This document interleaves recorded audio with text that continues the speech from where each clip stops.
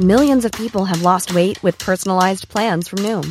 Like Evan, who can't stand salads and still lost 50 pounds. Salads generally for most people are the easy button, right? For me, that wasn't an option. I never really was a salad guy. That's just not who I am. But Noom worked for me. Get your personalized plan today at Noom.com.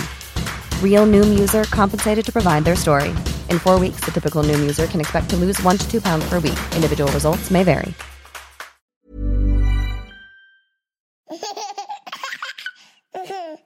Kia ora everybody, I'm Jordan, host of the Kiwi Birth Tales podcast. It's my hope that you find support and comfort in these stories, and I'm really looking forward to bringing you today's episode. Just a reminder before we get started that these are personal experiences and you should always seek medical advice before making any important decisions. I'm not an advocate for any particular model of birth or birth care, and this is simply a platform to share these empowering Kiwi birth tales with you all. This week's episode of Kiwi Birth Tales is proudly brought to you by our presenting sponsor, Woman magazine. Woman is full of inspiring stories from Kiwi women you know and love. In their latest issue, TVNZ presenter Hayley Holt bravely shares her story of baby loss. Almost a year ago, as New Zealand went into lockdown, Hayley suffered the tragic loss of her unborn son. In the article, she shares her story of light, of grief, and the love that got her through the unthinkable heartbreak. You can read Hayley's story in the latest issue of Woman magazine that is on newsstands nationwide in New Zealand. Huge thank you to the team at Woman for giving Hayley the space to share her touching story and for sponsoring this week's episode of the podcast. As always, I would love for you to show Woman magazine your support. It means heaps to me that they're able to sponsor this week's episode of the podcast, and obviously helps me to keep bringing you these episodes, so I am super appreciative. In this week's episode, I speak with Caitlyn, and Caitlyn takes us through her 2 pregnancy and birth stories. Caitlyn first fell pregnant when she was 18 at university. She takes us through what that experience was like, and then into the rest of her pregnancy story where she was still studying, and through her birth, which was high touch, to say the least. So she had small or low growth scans throughout her pregnancy and was induced as a result, but throughout her labour and birth experience, she had a lot of internal examinations, and that didn't really sit with her that well after she had her second baby, because her second birth was really different. So she takes us through those 2 experiences and how different they were. Caitlyn was also an egg donor, so in between her 2 pregnancies, she has donated her eggs, and the beautiful family that received her eggs has had a little girl as a result. So it's really interesting hearing that side of Caitlyn's story as well. I will let Caitlyn tell you the rest, and I will stop talking. So let's jump into the episode. Hi, Caitlyn. Thanks so much for joining me on the podcast today. Hi, thanks for having me. I'm quite excited. Me too. Would you like to tell the listeners a little bit about you and who's in your family? Yeah, sure. So I'm Caitlyn, and I am married to Tremaine, and we have a 4-year-old boy and a 1-year-old daughter, and we live in Taupo. Awesome. Very cool. And do you want to take us through what the journey was like to pregnancy for you the first time around? Yeah, so I was 18. I had just left home and gone to university.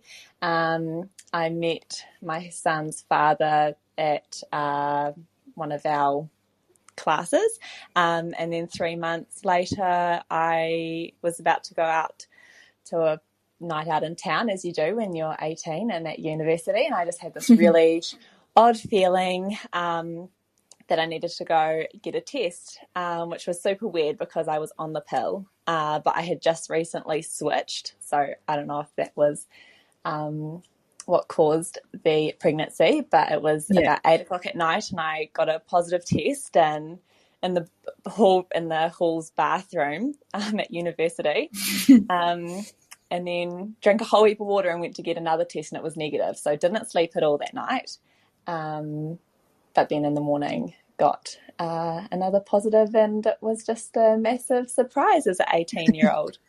Yeah.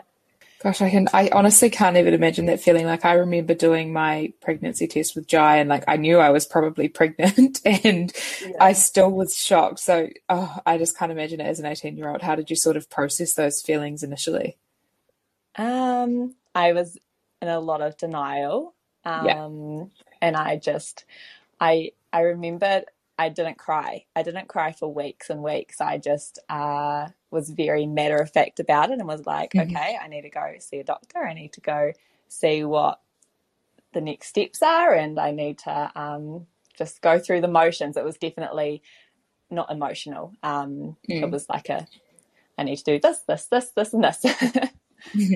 Yeah, that makes sense. And did you have any sort of early symptoms in that pregnancy? I can't remember too many terrible symptoms. I was working at the base in Hamilton, and I remember the days that I worked. I don't know if it had something to do with the air conditioning or whatever. I felt really nauseous those days. But days that I wasn't working, I was totally fine. So, but I was only working part-time, so it wasn't really a problem. It was just when I was leading up to, because I was still at university, so I was really early pregnant when I was doing all my exams. So I remember feeling really nauseous during my exams, but I don't know whether that was just being nervous about having full-on exams or because I was pregnant. Yeah, fair enough. And what was the rest of your pregnancy experience like? Did you have a midwife, and did you choose to do all of the sort of standard testing and find out the sex of your baby? Yeah, I chose an amazing midwife. She was awesome. I did all the normal testing, and we did find out what we were having, but on the day, and we flipped a coin. Heads we weren't going to find out, tails we were, and it landed on tails, so we did find out. And everything was pretty standard until I got to about 28 weeks, and my fundal measurement was quite low, quite a few weeks behind. So that kind of took us down a slippery slope of getting lots of scans to check the size of the baby, and then I ended up getting referred to the hospital system as his growth really stunted. So then I still had my midwife, but I think what happened in that DHB was that as soon as I was referred to the hospital, I then was told to give birth at the hospital and all of that. Right. So I was in the hospital weekly for monitoring, fortnightly for scans, and it was just really, really intense. Yeah. And how were you feeling about that? Like, did it make you nervous, or were you sort of just trying to go with the flow? I think because I was so young, I just did what I was told. They said this is what needed to happen, so I didn't think about it too much. I just did what I was told. I was still working, and at that point I had started working full time because I had to support myself and a new baby. So it was pretty intense working full time and having to go to the hospital for a couple of hours each week. I just kind of went with the flow of it all. Yeah. And did you do any antenatal classes or birth classes or anything like that? Any other sort of research or education in the lead up to your birth? We went to a Plunkett antenatal class, which was fine. It had all the basics, I guess. We just did that, and that was sweet. Yeah, cool. Awesome. And did you have like a birth plan or anything, any sort of thoughts on how you might want your birth to go? I really wanted a water birth before I found out about his growth issues. So as soon as his growth started being monitored, they said when I was in labour I'd need to be strapped up to the monitors, so the water birth kind of faded away. I just wanted to do it as naturally as possible. I guess that was the ideal. I didn't think too much about it though. I was just so young. I just had no idea. I just thought I was going to have a baby at the end of it. I didn't think too much about the process to get that baby. Yeah. And do you want to take us through your labour starting? So was it spontaneous? How far along were you? And then into your labour and birth story? Yeah, sure. So I think at about 39 weeks, I had another hospital appointment, and I think it really depends on who you get on the day as to the decisions that are made, because the week before the doctor had looked at everything and said, sweet, you're fine, we'll just, like, baby's happy, we'll keep baby in. But then the following week, not much had changed in terms of the scans, but the doctor said, this baby's better off out than in, so we'll induce you in 4 days. I think they booked me in. So I tried like the pineapple and raspberry leaf tea to try, and then the curb walking to try and go into labour naturally, but that didn't happen. So I went in and they had booked me in to get a balloon catheter, and she had set it all up and got me all ready, and then went to put it in and realised I was already, I think, 3 centimetres or something. So oh wow. So they set me up to the ward and said, we'll bring you down to delivery to induce you when we've got space.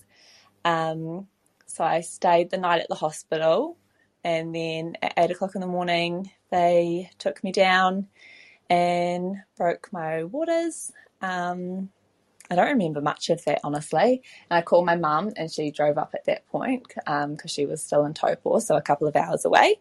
And then they just started me on the drip a couple of hours later at about 10.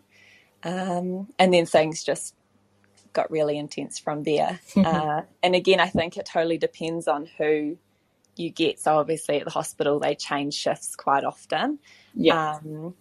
And one lady came in and took over and just bumped my horn, like the Syntocin or whatever they use, right up. She was like, let's just get this going. And I was already having really regular, strong contractions at that point.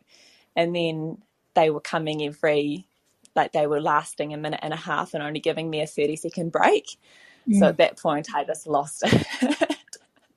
I lost control completely. And I think the charge midwife, my mum went and was like, this isn't okay, you shouldn't, like, she was fine before. So I think the midwife in charge came and turned it back down. And I remember telling them, I was like, I need to push, I feel a lot of pressure.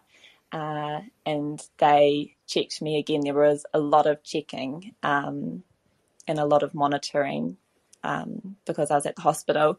And she was like, no, you're 8 centimetres, you just need to chill out, lie down, because I laboured on my back completely the whole time. And then I really needed to go to the toilet. And I had a little bit of gas before that, but when I went to the toilet, they wouldn't let me take the gas.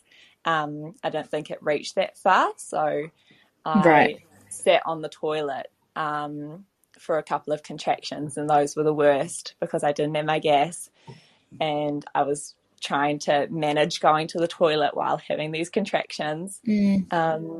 And then I came out of the toilet and said, I need to push. Like, you can't tell me to stop. And she checked me again and was 10 centimetres.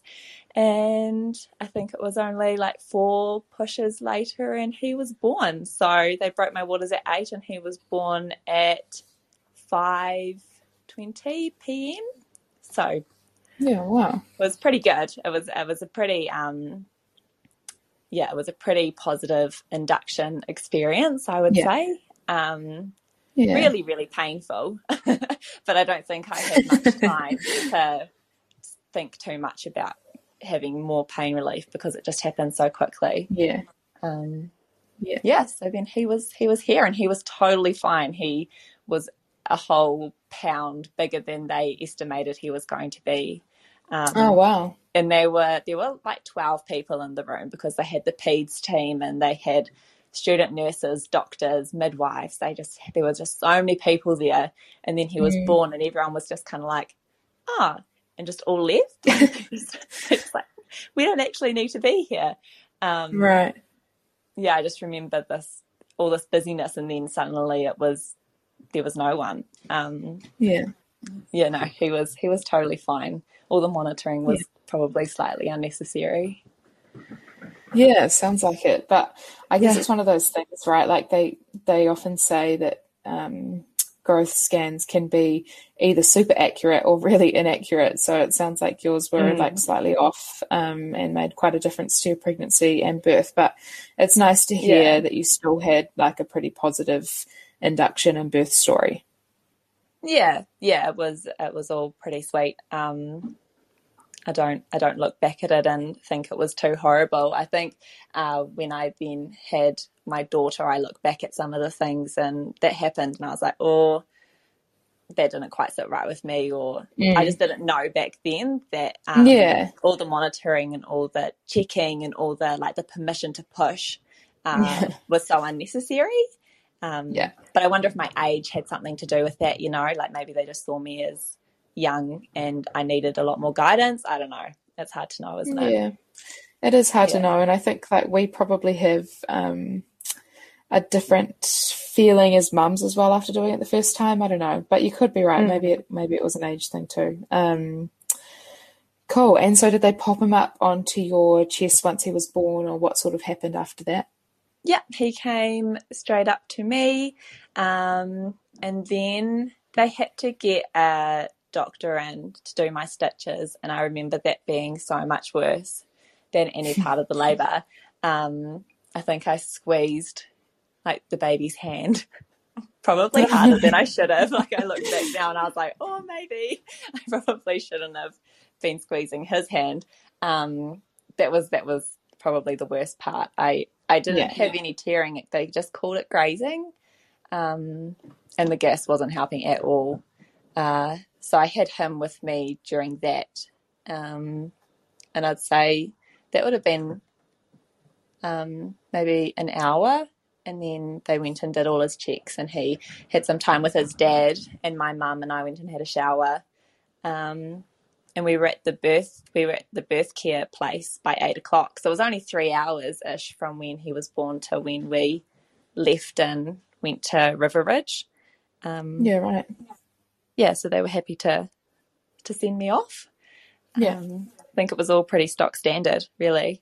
Yeah, awesome. Cool. And how long did you spend in the birth centre? So we got there at 8 p.m. and then we would have stayed that night and 2 other nights. Yeah. The first night we had to stay in one of the birth rooms because they were all fully booked. But River Ridge is so beautiful. When we moved into the postnatal ward, there was like a double bed and TV, and I just didn't even want to leave. It was so beautiful, and the midwives were awesome. So we were there for three nights. Yeah, awesome. Yeah. Cool. And how did you find those first few days? Like, did you notice a hormone shift when your milk came in, or how were you sort of feeling adjusting while you were in the birth centre? We had lots and lots of visitors. I just remember there being people all the time. We just a lot of our friends and our family. I don't think we had much downtime at all. I don't remember when my milk came in, but we were still on that high, I think, and that adrenaline, and just had people constantly, and we're just enjoying our baby. It was when we went home that things kind of got a bit less high. Yeah. Do you want to talk us through that? Like, I guess the shift and adjustment from, all of those sort of busy days in the hospital and then in the birth centre, and then all of a sudden you're at home with your newborn baby. I mean, it's an experience for anyone, right? But I guess being young and having that added complexity, how did you find it, and how did you go with that initial adjustment to being a mum? I think I think I had a big hormone drop the day that we went home, and then my mum also left. So all my family is in Taupo, so my mum went back home on day 3, and it was just me and this tiny baby in our tiny house. I just remember crying. Like, I had no family. And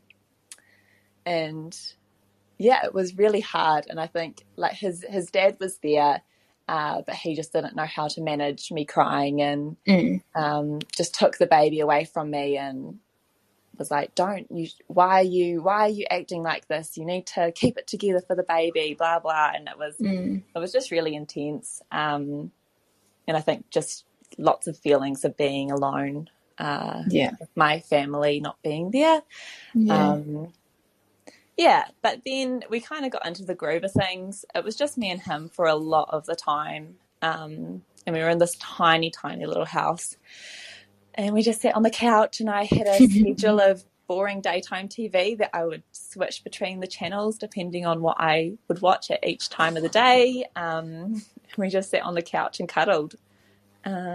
Yeah. I think he was born in May, so we didn't really, I didn't feel the need to go out because it was cold anyway. So we just hung out together, and it was just me and him for a lot of the time.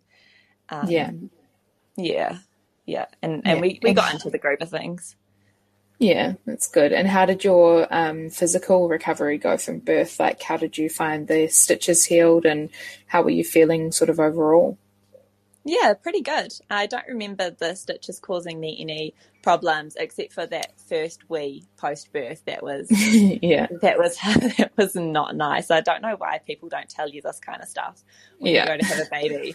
But I don't remember there being any major physical problems recovering. I just had quite an oversupply with my milk, so I would often be quite sore and engorged, and waking up drenched in the middle of the night and having to change my breast pads every half an hour, and that was probably the thing I struggled with the most, even though it's such a blessing to have so much milk. It can also be really hard to manage. You just feel constantly sticky and smelly and washing sheets all the time. Yeah. And I guess, how did you find the adjustment as an 18-year-old from being at uni and, you know, relatively sort of carefree, I guess, and in those early stages of being post-school, and then all of a sudden you're a mum? How did you find that adjustment? Because I know that there's quite a few younger mums that follow the podcasts that are always really keen to hear about that experience from other mums who've been through it.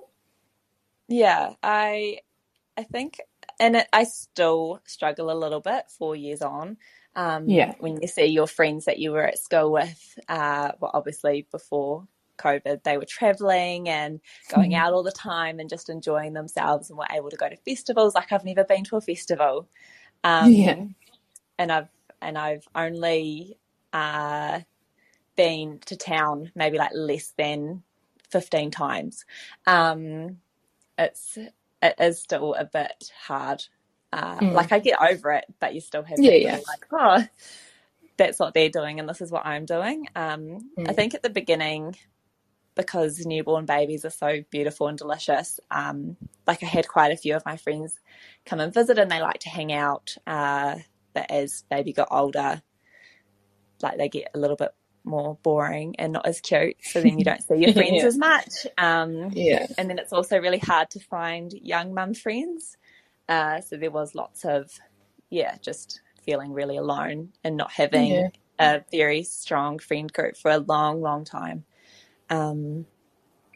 It's a tricky one, because you wouldn't change a thing, you know, you don't wish for that life.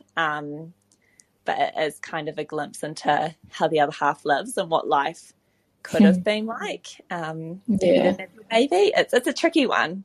Lots of different feelings. And have you managed to find many friends that are mums that are sort of around your age, or I guess, how have you found that sort of support network?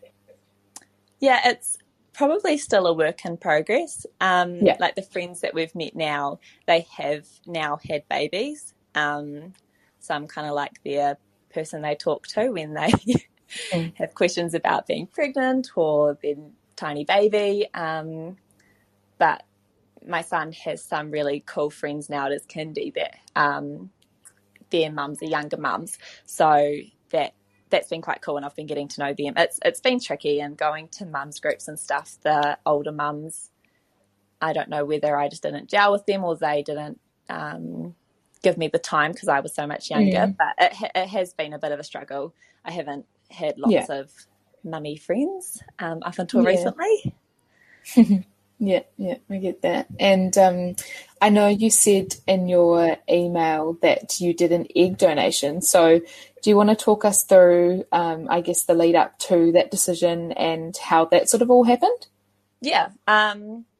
I had seen I had heard about it before, and then I saw Louisa on Instagram share her journey, and it had been something I had thought about, and by then I had married my now husband, and he wants lots of children, but we weren't ready to have another one quite yet, and I was just like, I really want to do this egg donation, and he was like, no way, that's not going to happen. You're going to have my babies first. But I was adamant, and I just feel so deeply for families and couples that struggle to have their own children. Like, I didn't even want kids, or I didn't even imagine myself with kids when I fell pregnant with my son, and now I can't imagine my life without him. Like, he's my kids are the best things in my life, and it breaks my heart to think about families that want nothing more than children but can't have them. So I just thought, if I can help one family get their dream, then like it would all be worth it. So it was October 2018. I went through the process of doing all the injections, and I think they harvested, I think it was like 12 eggs, and froze them. And then in the following June, I got paired with the recipient couple and signed them away, so they became their property. And then just after lockdown last year, I received a card in the mail, and they had a little girl. Amazing. I know, it's so cool. It's so cool. So that happened, and then after that, that's when we decided to try for our own baby. Yeah, awesome. And do you want to take us through, I guess, trying to conceive with your own baby then? Did it take you long? And was there anything in particular, like were you tracking your cycles or anything like that leading up to your pregnancy? I think because I had just dosed my body up on so many hormones with the egg donation, I didn't go back on any type of contraception or anything. So we were like, let's see how we go. But I didn't get a period back after my egg donation for about 2 months. And then after that, it was all really, really irregular, like 40 days and then 36 days. And I think my body was still just trying to process what had happened with the donation. And so I think it was about 6 months after the donation we had been trying, and we found out we were pregnant. I had been tracking my cycles, but as I said, they were all over the place. It was so hard to know. And we fell pregnant the month we chose not to try. When we were like, let's just give it a break. I was at uni when I thought I had to go away for uni on the time that I thought I would be ovulating, so I was like, it's not going to happen this month anyway, so let's just not worry about it. And then found out we were having our baby. Awesome. Cool. And how were you feeling this time around? Did you have many symptoms in your first trimester? It was horrid. It was so horrid. No. I was working a full-time admin job and then teaching dance part-time and studying my teaching degree full-time, and was vomiting multiple times a day, and I don't even know how we survived those 12 weeks. It was just, it was so different, and that's when I thought, like, I must be having a girl, because they say that you're more sick when you're having a girl, and I was just so tired and so sick, and we ate so much McDonald's. It was a really rough time, and so different from when I was pregnant with my son. I can relate to the McDonald's. Honestly, my pregnancy with Jai, like, I just remember Macca's being like the only thing that I wanted to eat. Mainly because I didn't want to cook, but also because that was the only thing I wanted to eat as well. So it was just, it was easy. Cool. And did you decide to go with a midwife for this pregnancy? I had a little bit of trouble with midwives with this pregnancy. The person I really wanted, based on my period dates, was, she said she was away when I was due. So she was like, I can't take you on because I'm going to be in Thailand. I was like, okay. So I found someone else, and then she got injured quite badly and wasn't able to continue working. It was her shoulder, and obviously you kind of need that part of your body to deliver babies. So then I kind of got mucked around a little bit by it was like they were part of a group of quite a few midwives, and I was just passed from person to person to person, and had I didn't know what was going on and who my midwife was going to be. There was no communication. So I think I was 16 weeks and I had seen my 5th midwife, and none of them had kind of known what was happening. And obviously with my son being smaller, I needed to go on aspirin and do all this kind of stuff. And I just felt really, really uncomfortable that I had seen so many different people. So I called the original midwife that I wanted, and I called her and I just cried. I was like, I need you to take me on.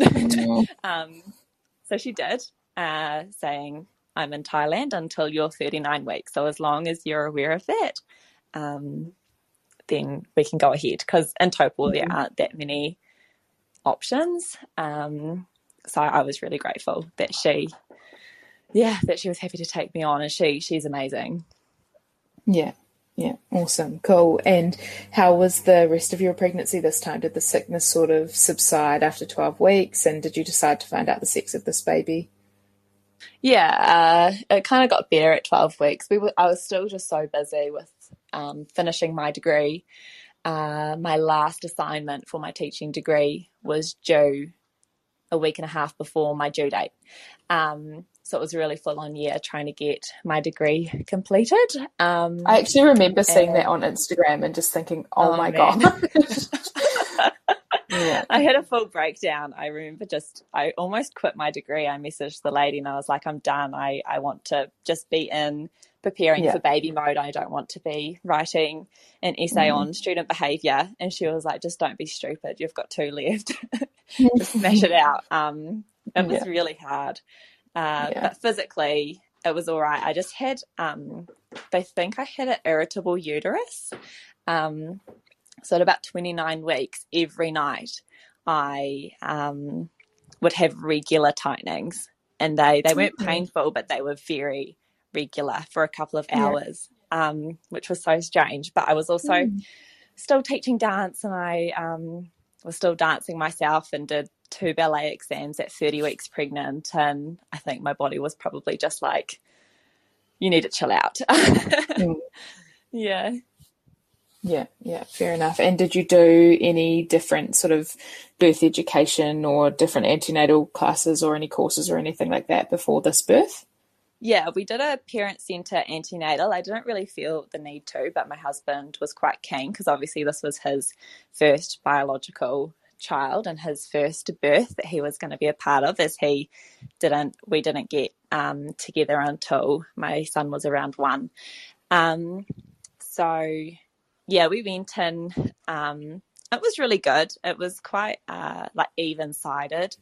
It wasn't all like, you want to do this and not this. It was really, they informed us quite well. And my husband really enjoyed it. He was so fascinated with the whole process, which was quite cool. Yeah, awesome, cool. And did you have much of a plan of how you wanted this birth to go? Yeah, I just wanted all natural water birth, stay at home for as long as I can, and then go to the birth centre, because that's the only option in Taupo. Otherwise you have to go to Rotorua to the hospital. Go to the birth centre, have a baby, and be done. And I was adamant, I think, based on my birth with my son, I was adamant to get my water birth.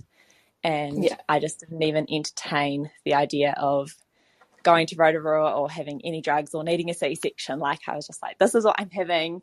Yeah. There's no other option, which in hindsight was probably not the best mindset to be in. But that's okay. That's just where I was at the time. Yeah. Cool. And did you do anything like in preparation for birth, like antenatal expressing or perineal massage or anything like that? Yeah, I did almost everything. I was bouncing on the ball. I was inserting evening primrose oil and taking it orally. Pineapple, like I still can't eat pineapple to this day because Oh, no. I just ate so much. Yeah. Raspberry leaf tea. Yeah, I was trying really hard because I just didn't want to be induced again. I just wanted this baby to come on their own. I did a couple of stretch and sweeps when I started getting real desperate. But yeah, I did almost everything I could. Yeah, awesome, cool. And do you want to take us through this labour starting? Was it spontaneous, and how far along were you, and then into your birth story? Yeah, it was spontaneous. I was 39 weeks. My midwife was flying into the country. And I texted the backup midwife and said I woke up and had done all the things to try and get baby to move in. She just wasn't moving. She just wasn't giving in. So I texted the backup midwife and she was like, I'll let maternity know you're coming to get monitored, but I'm in Rotorua with another birth. So I won't see you there, but a midwife will give you a check over. So once I got there, she was fine. She still wasn't moving very much, but they were happy to send me away after a couple of hours. And I went home and just had the biggest sulk because I seemed to think that I'd walk into maternity and leave with my baby that day. I don't know why. I was just so over being pregnant and just had so much pressure on myself to have this baby naturally. So I went home, had a sulk, and then sat for hours and used the haka and put my hands down my top and was doing nipple stimulation for hours while watching Love Island. I was like, you're coming out today, girlfriend. I'm not giving you an option. And it worked. I think I started having regular contractions at around 11. And I was timing them on my phone, and Tremaine was looking over. He's like, what are you doing? Is it happening? And I was like, no. We're just going to chill. We're just going to see what happens. And by 1 o'clock, I was like, okay, we need to go take our son to my dad's. Like, we're all go. So I got to my dad's and dropped my son there and called the backup midwife because my midwife hadn't quite got into the country yet. And she said, I'll give you this other midwife's number. She's like a mate of ours because I'm still in Rotorua, so I can't come see you. So I called the other midwife and was talking to her about what was going on, and I was still talking through my contractions. So she's like, go home, just chill out for a little bit longer. And at that point, my midwife got into the country and she called me and she went, I'm getting on a plane. I'm flying to Taupo. I'll be there at 6. I'll call you at 6. Stay home till 6, and then I'll see you at 6, and we'll see how you're going. I went back home at 4 o'clock and just kept labouring over like a Swiss ball. I just sat on my knees and did that. And at 4:30, I was just like, no, we are not waiting till 6 o'clock. Got in the car, didn't call any midwife. So I was just like, no one's going to help me. I'm just going to go, and they're just going to have to deal with me at maternity. So we rocked up. That car ride was the worst car ride I've had in my life. Yeah. And we rocked up and walked in, and the usual system is that your midwife would call maternity and say, my lady's in labour, she's coming in. So usually they get a little bit of prep time. But I just walked in full-blown labour. I was like, I'm having a baby. And the poor lady there just got such a shock. But she was awesome, and she filled the birth pool up. I went to the toilet again because that seems to be what my body does is when I'm about to have my baby, I need to use the toilet. And I remember she put a towel under the toilet seat. And I went, I'm not pooing in a towel. You need to move the towel. I'm not pooing in a towel. And she said, well, you're not having a baby in the toilet. So she had put the towel under there to catch my baby, just in case I pushed a baby out on the toilet. So I did what I needed to do and ended up in the pool. So we got to the maternity at 4:45, and baby was born at 5:15. Oh my gosh. Yeah, so I just got in the pool and pushed a couple times and she was here. And the midwife was just like, wow, okay, cool. That's great. We didn't need anyone else anyway. Yeah. It was awesome. It was great. It was exactly what I wanted. I was probably in a little bit of shock once she was born because it all just happened so quickly. But it was pretty good. You couldn't really ask for anything more, to be honest. Yeah, awesome. Yeah. And like quite different from your first birth, right? Because you had quite a bit of monitoring and like internal exams and stuff like that. And this time, I guess you just went with your body and how you were feeling. Yeah, I had no internal exams. I remember being in the pool and saying, I feel the need to push, and the midwife saying, sweet, go for it. And I said to her, don't you need to check me? Because of my experience the first time around of needing the permission. So I went looking for that again, and she went, no, you're sweet, you go for it. So that was kind of like those little things that made me think that like all the internals in my first birth weren't quite necessary. It was just so empowering. She just left me to it. My husband went behind me and caught her, and the midwife just stood back. She was just like, you just do it, you got this. And my mum took some photos. I had organised a birth photographer, but she didn't get there in time. So my mum took some photos, and it was just, I just wasn't aware of what was going on around me. My body just did it, and I was just I remember I didn't do any hypnobirthing courses or anything, but especially in those last contractions, I would take a deep breath and then count 1, and then another one and count 2. And I knew that when I got to 7, it was going to get really, really painful. And then when I got to 11, it was going to die down again. And I just knew I had to get through 7, 8, 9, 10, 11, and then I'd be okay. So I don't know, because I know you do your hypnobirthing course, and I don't know if that's similar, focusing on the breathing and just riding the wave, but that definitely really helped with those last couple of contractions. Yeah. Awesome. Very cool. And so what sort of happened from there? Did you have to get out of the pool, and did you need any stitches this time around? Yeah, I had her, and her cord was quite short, so I had to have her quite low on my tummy. The midwife, I tried to have her right up on my chest, and the midwife was like, no, you need to bring her down. And they wanted to get me out of the pool. I wanted to get out of the pool quite quickly, and I just remember being so shaky because obviously like the cord was still inside me at this point, and I had just had a baby and was holding this tiny human, and then I had to try and manage these steps out of a pool.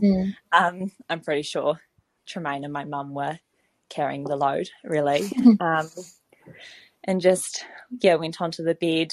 I kept her with me. I didn't need any stitches. She said she could see a little like tear, like a tiny one that was maybe just a reopening from my first birth, and she was like, I'm just going to leave it and it will do what it needs to do. So I was quite grateful for that.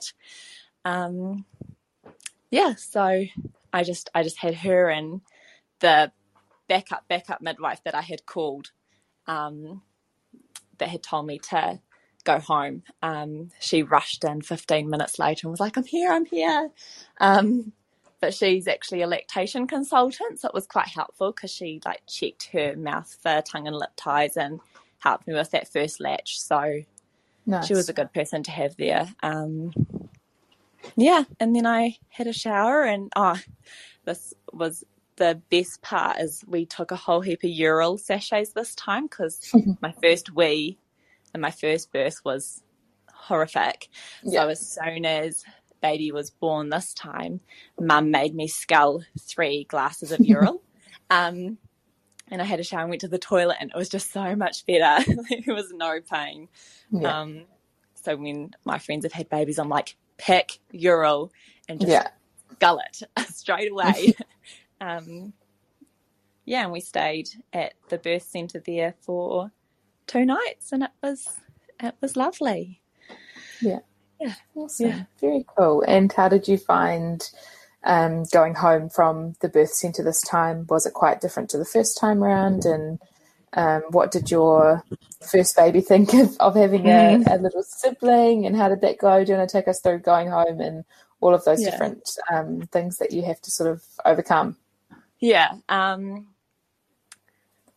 Because my son was 3.5 when baby was born, he was very aware of what was going on. And I've got this adorable video of when he first met her. And he came in and he went, "The baby's come out of your tummy?" And I went, "Yes." And then he looked at her and he went, "Hi, baby." And oh my, that just makes me want to cry when I think about it. He's always just been so awesome with her. I think like there were those times where he obviously had to have, like, the attention was now divided. So there were a couple of behavioural things, but it's just you have to expect that when they have such a big change to their home. But this time around it was so different because we were now living in Taupo, so all my family is here. My husband wasn't working, so he was here with us. He actually had a really bad neck injury, spinal injury, so he was actually off work for months. So we got to spend lots of time together as a family of 4, which was really nice. Like, I got to a point where I was like, "Get out of my space, you need to go back to work." But it was also really cool for him to be able to have all that time with the brand new baby, because a lot of dads don't get to have that. I felt a lot more supported, and Mum came and took my son away for a couple of hours every couple of days so that he was still getting out and about. I think I definitely pushed myself a bit too much. I kind of wanted to prove myself as super mum, and the day we got home from the birth centre, I wrapped baby up on me and we went to a church light party. And I didn't need to do any of that kind of stuff. Like, still going out to things that I probably didn't need to go out to. If I was to do it again, I'd probably sit down a lot more and not feel the need to prove myself as much. So that probably, I just remember the days that I pushed myself, I would just crash. My body would be so sore and I would just cry. So I needed to just chill out a little bit, because when you've got a baby, you really have nothing to prove. And I think someone told me, they were like, "You've got a plate-sized wound in your guts. Like, you need to chill out a little bit, because you can't see it. I don't think, like, I didn't even realise that much healing had to take place.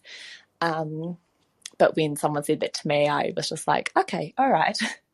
I just didn't even realise that, you have to really look after yourself. 100%. And did you have the same oversupply this time around?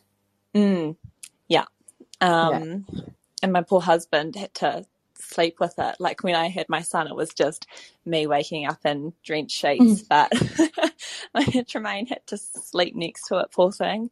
I think it wasn't as bad this time around. But I was also so much busier running around after my son. Like, I think when I had him, because we were just sitting on the couch all day, we were just cuddling and feeding, and whenever he made a noise, I would just feed him. So I don't think I was helping my oversupply, because I was just like feed, even if he didn't need it. But this time around, she might have to wait or be settled another way.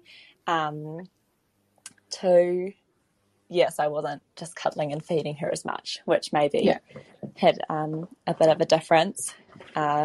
She was a much harder baby than my son was too. She had a dairy intolerance, so it took us a few weeks to work that out. I remember the night that everything switched and she went from this dreamy, sleepy newborn that they usually all come out of to this screaming tiny thing, and she just cried all the time. You could never put her down to lie anywhere. She would just scream and scream and scream, and she wouldn't sleep. And it was just so much harder than with my son. And someone said something about a dairy intolerance, and I stopped eating dairy, which was so hard because it was coming up to Christmas, and obviously you've got all the cheese and the pavlova with the cream and the cheesecake and like all that really good food, and I wasn't able to eat any of it. And no matter what people say, non-dairy alternatives are not as good as the proper stuff. So that Christmas is really, really rough. I struggled mentally quite a lot with having such a hard work baby. Like I didn't enjoy that time with her, those first few weeks. But when I look back at those first few weeks with my son, I have really fond memories, and I feel quite guilty that when I look back on my daughter's first couple of weeks, I just feel really sad that I didn't enjoy that time, because she was just such hard work. But once we got the dairy, because it takes a little while for the dairy to completely leave your system, so once we got that sorted and I stopped slipping up, she slowly got better. So it's going from 1 to 2 kids is really I really struggled, but I don't think little girls' dairy intolerance helped with that. It's just such a juggling act, and you feel so stretched between your 2 children. And you've got obviously a really demanding tiny baby, but then like toddlers are equally as demanding. So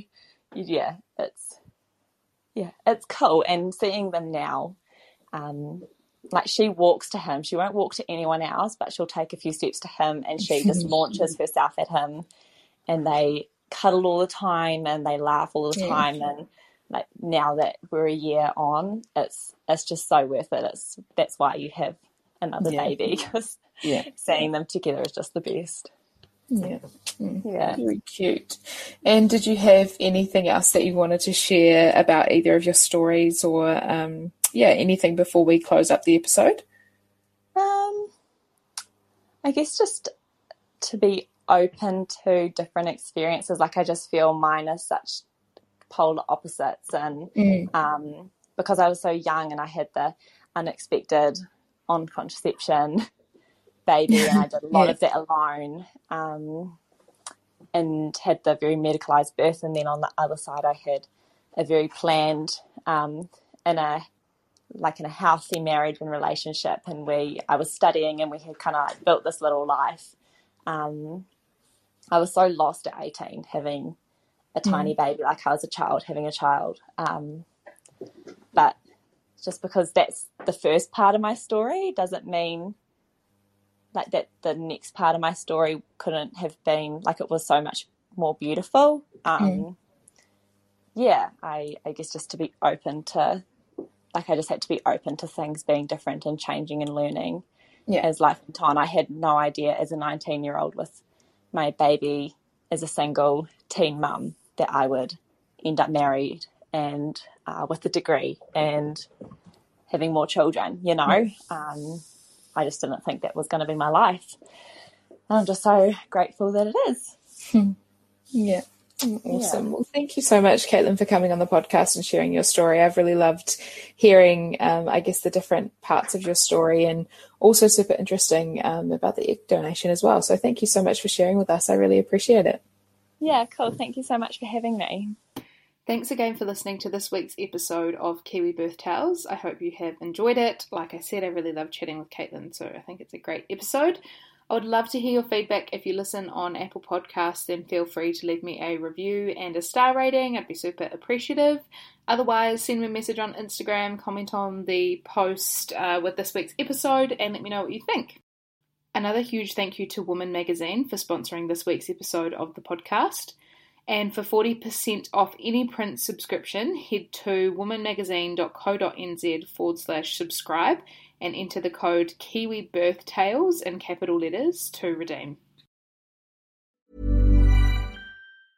Even when we're on a budget, we still deserve nice things. Quince is a place to scoop up stunning high-end goods for 50 to 80% less than similar brands. They have buttery soft cashmere sweaters starting at $50, luxurious Italian leather bags, and so much more. Plus, Quince only works with factories that use safe, ethical, and responsible manufacturing. Get the high-end goods you'll love without the high price tag with Quince. Go to quince.com/style for free shipping and 365-day returns.